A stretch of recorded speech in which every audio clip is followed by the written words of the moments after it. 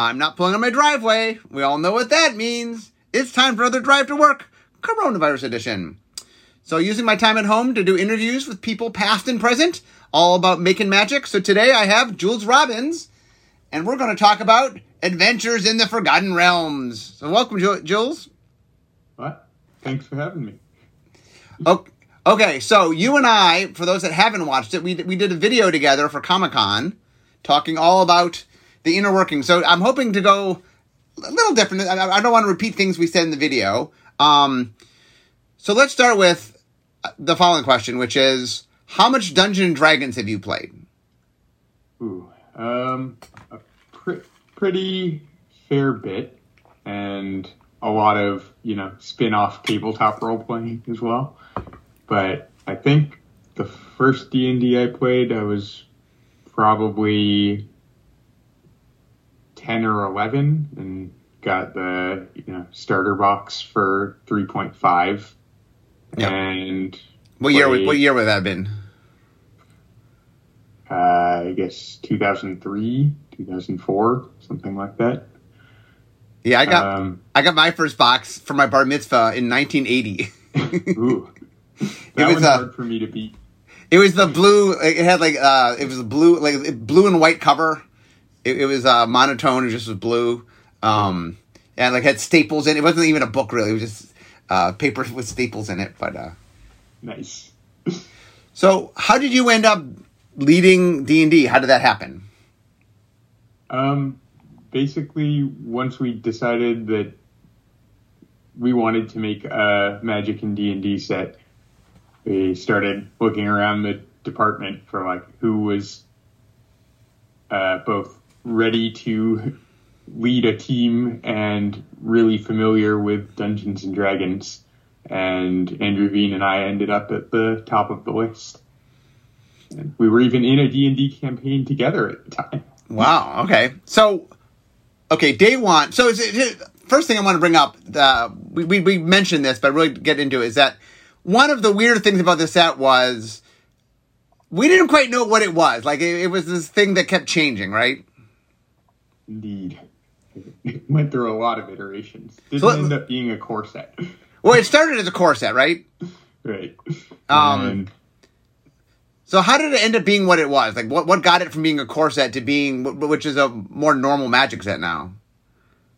Yeah. A lot of it was based on consumer testing. We got small groups of people who played Magic and D&D, or Magic but not D&D, or D&D but not Magic, or neither, but were kind of interested, into rooms and ran a bunch of stuff past them. And a lot of what we learned was a lot of D&D players who don't play Magic have already heard of Magic. They know someone who plays it and have come up with whatever reason that they haven't started playing themselves. And a lot of that was, some gameplay difference in where Magic is and where D&D is. So we realized, after a lot of thought on this, the way we were really going to reach those people and convince them to give Magic a try was going to be to bring some element of what they love in their games into this one. And at the same time, on the Magic side, it's nobody was upset at the prospect of playing with a fairly normal Magic set, but for people who played D&D and Magic, it felt like a letdown when they were excited to finally see this property they've loved for however many years appear in a Magic set, and then everything just looked like kind of normal Magic cards for them. So we realized we were going to need more complexity to really bring the feeling of D&D out in the Magic gameplay. So here's a question I've gotten a lot. I'm curious to get your answer on this one. clearly, if you make a D&D set, we could have just copied the flavor of D&D. We could have just copied, hey, we're in Forgotten Realms. Here's all the things from Forgotten Realms. Here's the characters and the monsters and the items and stuff. We made a conscious decision, though, to incorporate a lot of meta things about D&D. There was die rolling. There's, choice making. Like, there's a lot of things we did that mimic the playing of D&D more so than just the world of D&D. What got us there? Yeah, so some of that is the same thing where it's like there are elements of the play that we thought were going to draw people in who might not otherwise want to give Magic a try. And a lot of it was just like, that was a lot of what resonated with people across a wide swath. While tons of people play D&D in the Forgotten Realms, lots of people play in other settings or even their own homebrew settings, or their own variant rule sets, etc. But sort of the commonalities of the role-playing experience still spoke really strongly to everyone who had been involved in it, and ultimately it just felt a lot more like capturing D&D playing with those elements than trying to stay 100% in world. Yeah, one of the things I found very interesting is, like, D&D is, almost 50 years old, right? It got made back in the 70s, and role-playing games want content, right? One of the biggest things about role-playing games is you want to give the audience options so that they can craft and make the role-playing game. So, like, one of the challenges of making this set is we have, how many cards were in the set? 260. Okay, so we have like 260-ish cards. And there's, 40-some years of content to do. And the other big thing about it, like you're pointing out, is that if I played in a D&D game and you play a D&D game, there might be zero overlap between my game and your game from content, right? We might be playing in different realms. We might encounter different monsters. We might have maybe we're using different magical spells even. And that was one of the things I know when we did some testing, that it's hard to say, here's the one thing everybody knows, because everybody doesn't use the same thing. Yeah, in fact, we made some conscious effort to try to get a really broad swath there. But we've made sure we were going to have content that was, showed up a lot in very recent books and stuff from all across the D&D timeline. We made sure, within the 5th edition books, we tried to have some representative piece from each of them, and also did a bunch of data mining trying to figure out, what elements of D&D people actually have show up in their games the most. So do you remember the most common thing that people know from D&D? Do you remember that? It was somewhat hard to compare across various classes of things, how much people talk about a spell versus a monster or whatever. But I think the tops of the lists were a dragon, fireball, trying to remember what the gear list toppers were.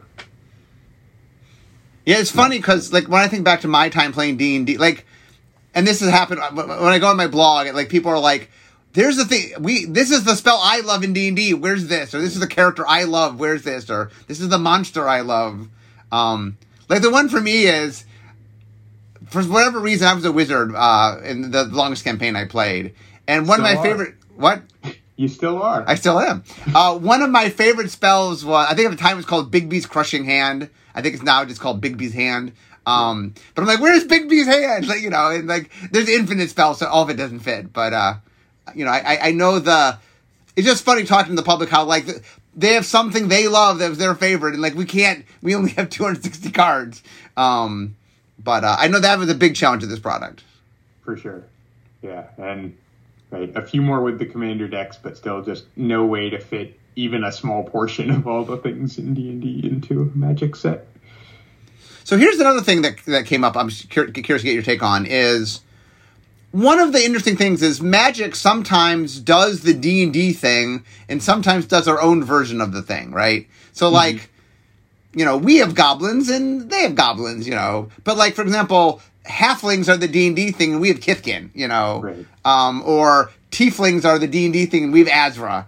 How did you find, how do you figure out when to use, where's the balance there? I mean, obviously you're doing the D&D that you want to do the D&D things, but where was the tension point of figuring out when you could use the magic thing and when you couldn't use the magic thing?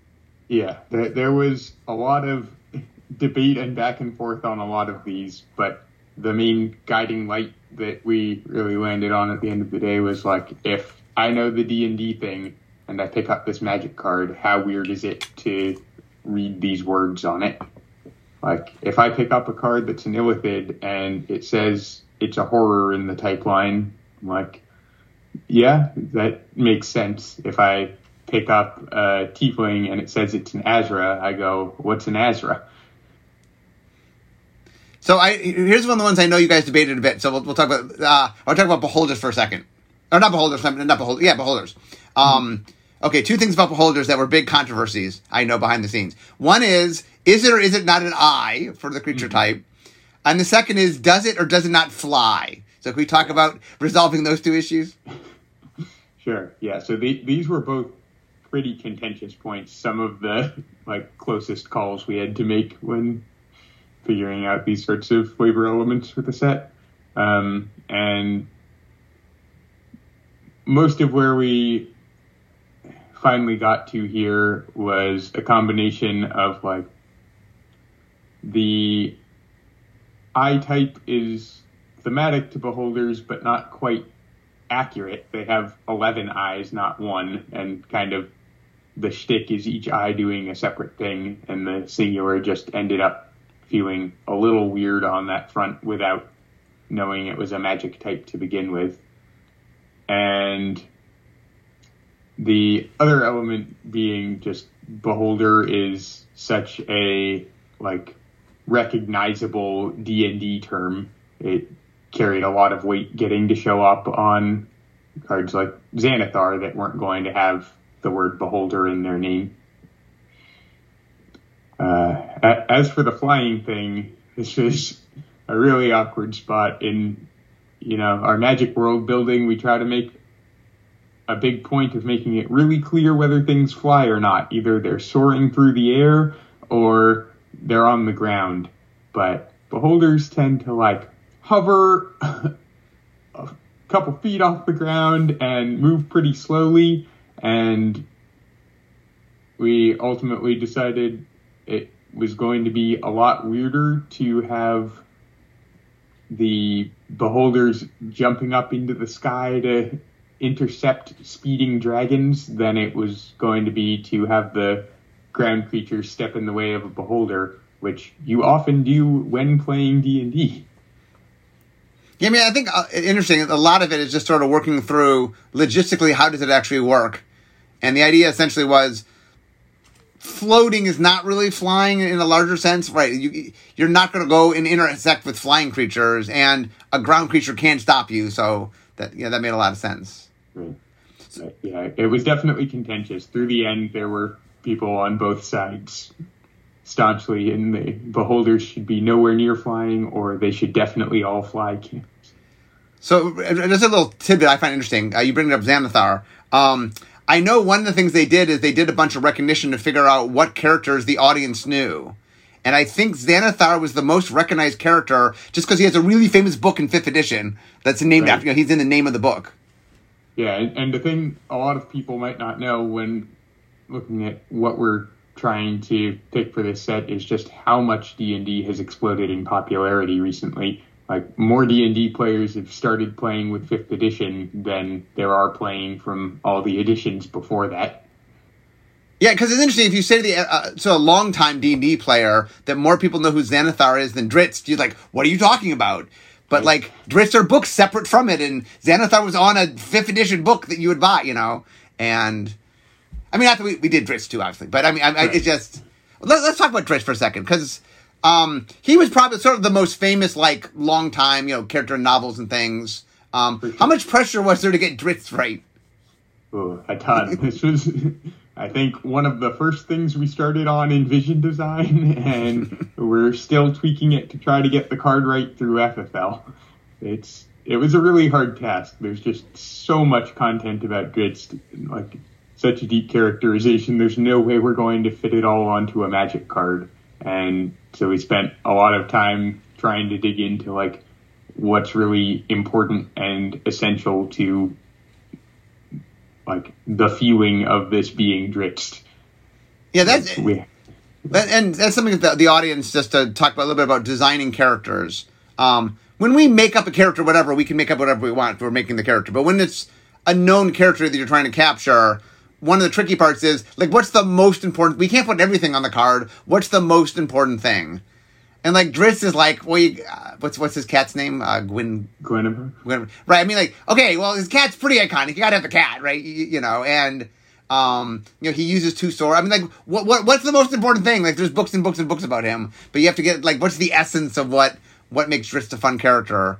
Because one of the things about design in general is over-designing something actually makes for a less fun Magic card. Like, being more accurate does not necessarily make a better card because it doesn't play as well. Or, it's tiny text and it's hard to understand what's going on. And so that's part of making a card is, let's capture the essence in the simplest way we can. Right. And there's this added layer that can be hard to see thinking about it up front. But when you're reading a bunch of books about Drizzt, the most essential elements will get touched on over and over and over again, and the other things show up once. But on a Magic card, everything has equal weight. We're not repeating the important parts.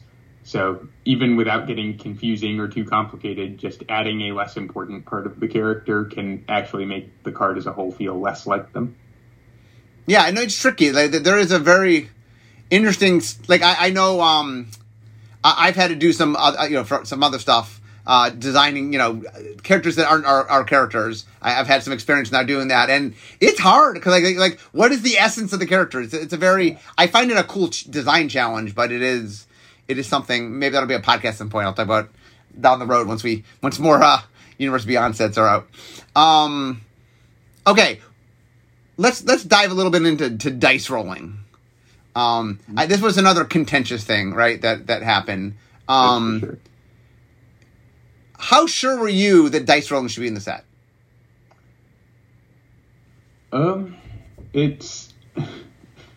I certainly vacillated a fair amount on how much I thought we should do it. I was really confident it should show up somewhere, but a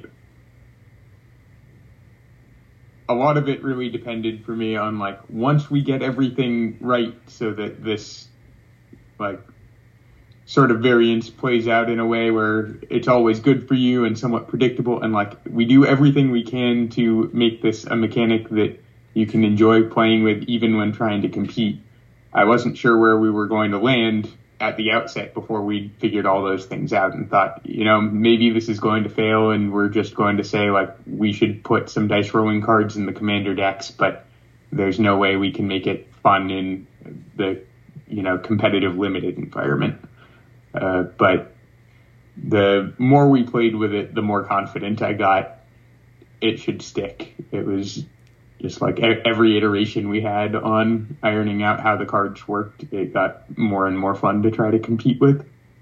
Yeah, one of the interesting, probably as someone who's done more die rolling than anybody else in the building, like, one of the things that was really interesting to me is, like, Unglued had die rolling for the first time, and one of the weird things was they were some of the highest rated and lowest rated cards.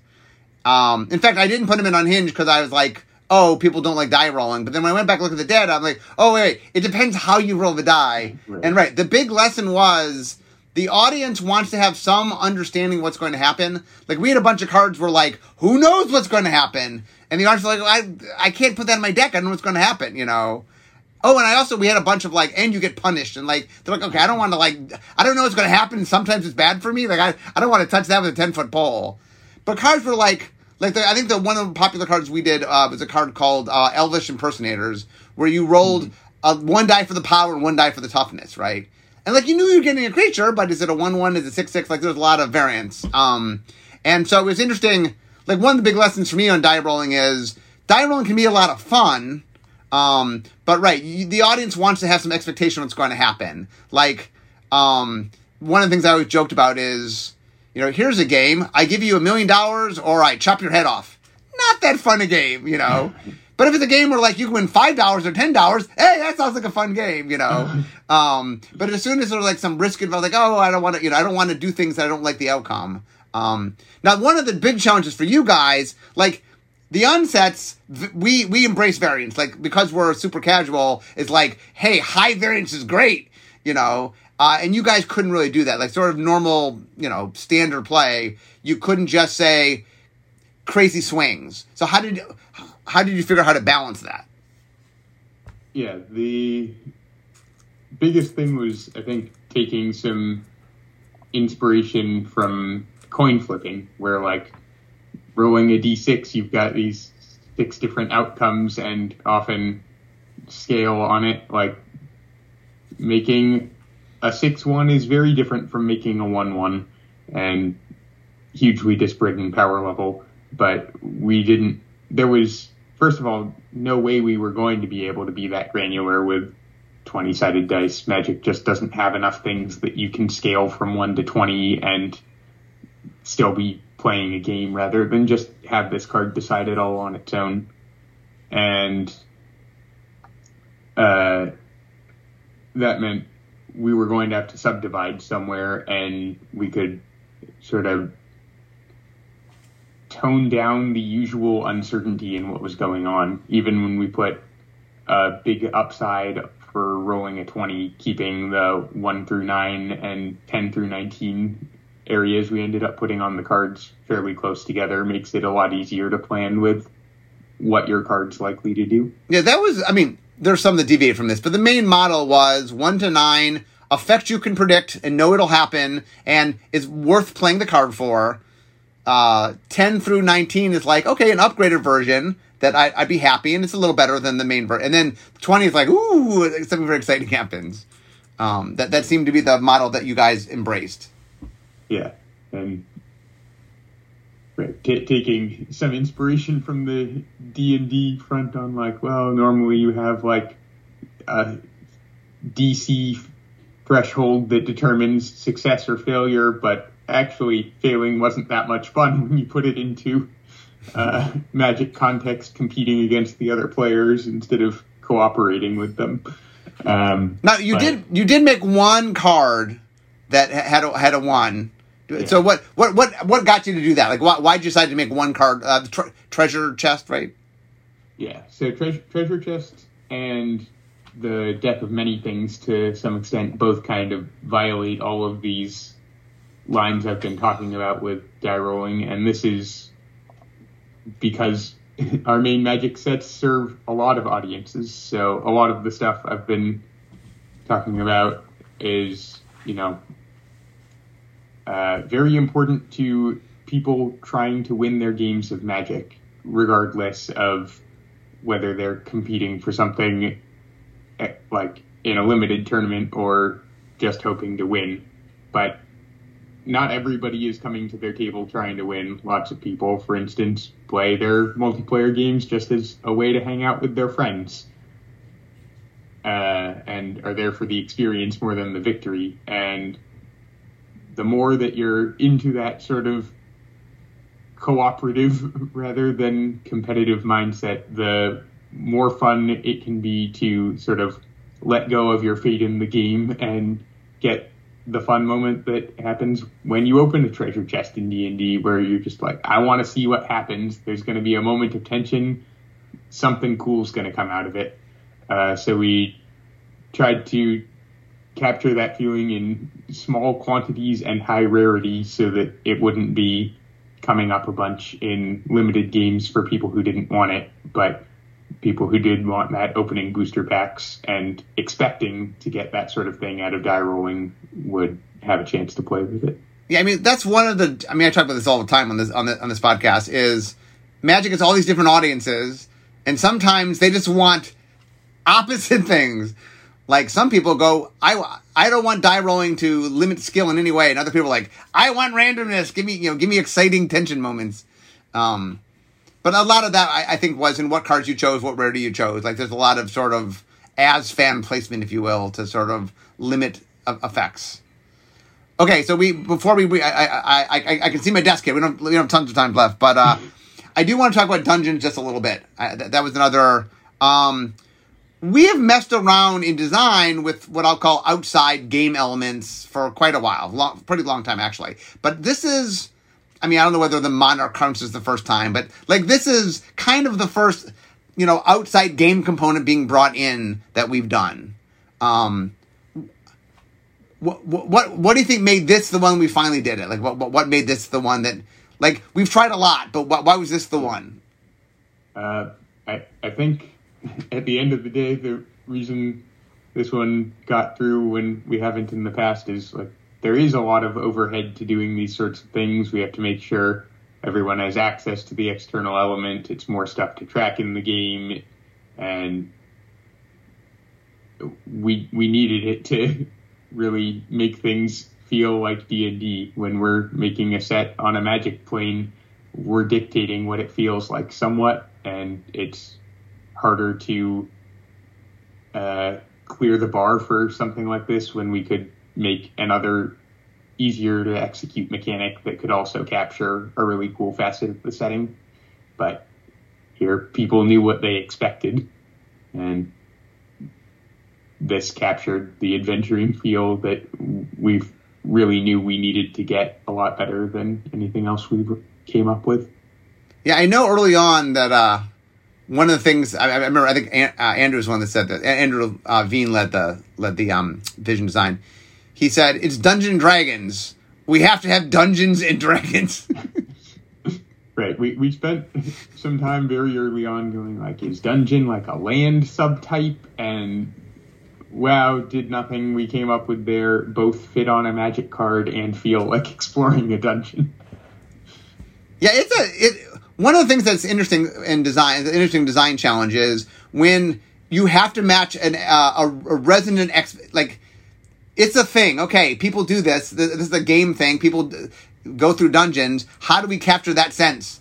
And like, I know contraptions, I had a similar thing where like, okay, how do you make contraptions work? And it was just like, it had I had to match a known thing to a certain extent. And like, it really dictates what you can and can't do. And I do like, the dungeons do a great job of making you feel like you're going off on this little quest. I knew we were sticking with it when we did our sort of open company-wide at Wizards playtest for the first time with the set, and saw people who had never seen any of this before pick up their dungeons and just start traipsing through, and there was a smile on every one of their faces. Yeah, no, it was, so just so the audience knows, like, we will do testing internally, like, and we'll sometimes do more of what we call wide testing, where it's people that have never played the set before, but internal to Wizards, so, it's within the company. And we get a lot of great feedback, because a lot of people who work at Wizards like Magic, but they're not R&D members, they're just people who casually enjoy the game. And I'm excited we did Dungeons for what it's worth. I'm glad we did. As someone who's been trying to do this forever, it's hilarious to me that like the one set I don't work on is where it happens, so... Well, don't pretend like you had no hand in it. There was a good attempt at this that you and I worked on together for War of the Spark. Oh, how much did Skirmish influence this? Just curious. Yeah, definitely in the back of my mind a lot. I can't say for sure where I first got the idea to get here, but I'm not sure if we would have gotten over the finish line without Skirmish, because the learnings from playing that certainly helped get to a remotely workable version of the dungeons a lot faster than... Real quickly for the audience, just so the audience might not know, Skirmish was a mechanic we tried in War of the Spark, where it represented the fight that was going on, and you brought this outside component that was kind of this tug-of-war sort of game, where as you did damage and stuff, you would move toward your line, and you sort of... and you got a prize once you did it, and so you were fighting the other opponent, but it was like a metagame that went back and forth as you were playing. We didn't end up doing it, obviously, but that's what we're talking about. Yeah, people have asked me if Skirmish had anything to do, and I didn't. I thought about it. You were on War of the Spark, so that makes some sense. But my answer has been I don't know. Yeah, I don't think it was the inspiration, but I can't really tell you the inner workings of my own subconscious. But it definitely helped figure out the execution a lot. Well, that's very cool. So I'm almost at my desk here. Any final thoughts on the making of Adventures in the Forgotten Realm? I guess just, Mark, you do a great job of collating all the audience feedback. So I would be really excited to know, like,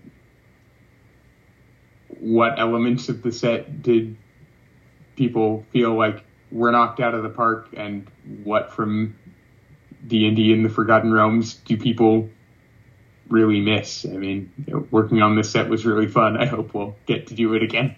Yeah, it's funny. One of the biggest comments I got is people who are like, "I'm so excited. I love the set, but this one thing that I love about D&D you didn't do," or like Elminster, for example, was a character that commonly comes up that wasn't here. Mm-hmm. A few of them, like Elminster, come up a lot, but a lot of them is just, I love this individual thing. Why was this individual thing that you could have printed this thing, Just like for me, it's like, if I was doing this, that Bigby's hand would have been, I love Bigby's hand, right. But, there's just too much. I mean, but the good news is, I say this to the audience all the time, is success breeds repetition, which means if the set does well, there's a good chance we'll do more. And so far, it's looking good. So, I've said this in one of my articles that I'm optimistic that someday we'll do another D&D thing, only because our company owns D&D and the audience seems to like it. So anyway, I'm optimistic. We have to see how the set does, but I am optimistic. Fingers crossed. It was a lot of fun to work on. But anyway, I can see my desk, so we all know what that means. It means it's the end of my drive to work. So instead of talking magic, it's time for me to be making magic. So thank you, Jules, for being with us. Thanks for having me. And everyone, I will see all of you next time. Bye-bye.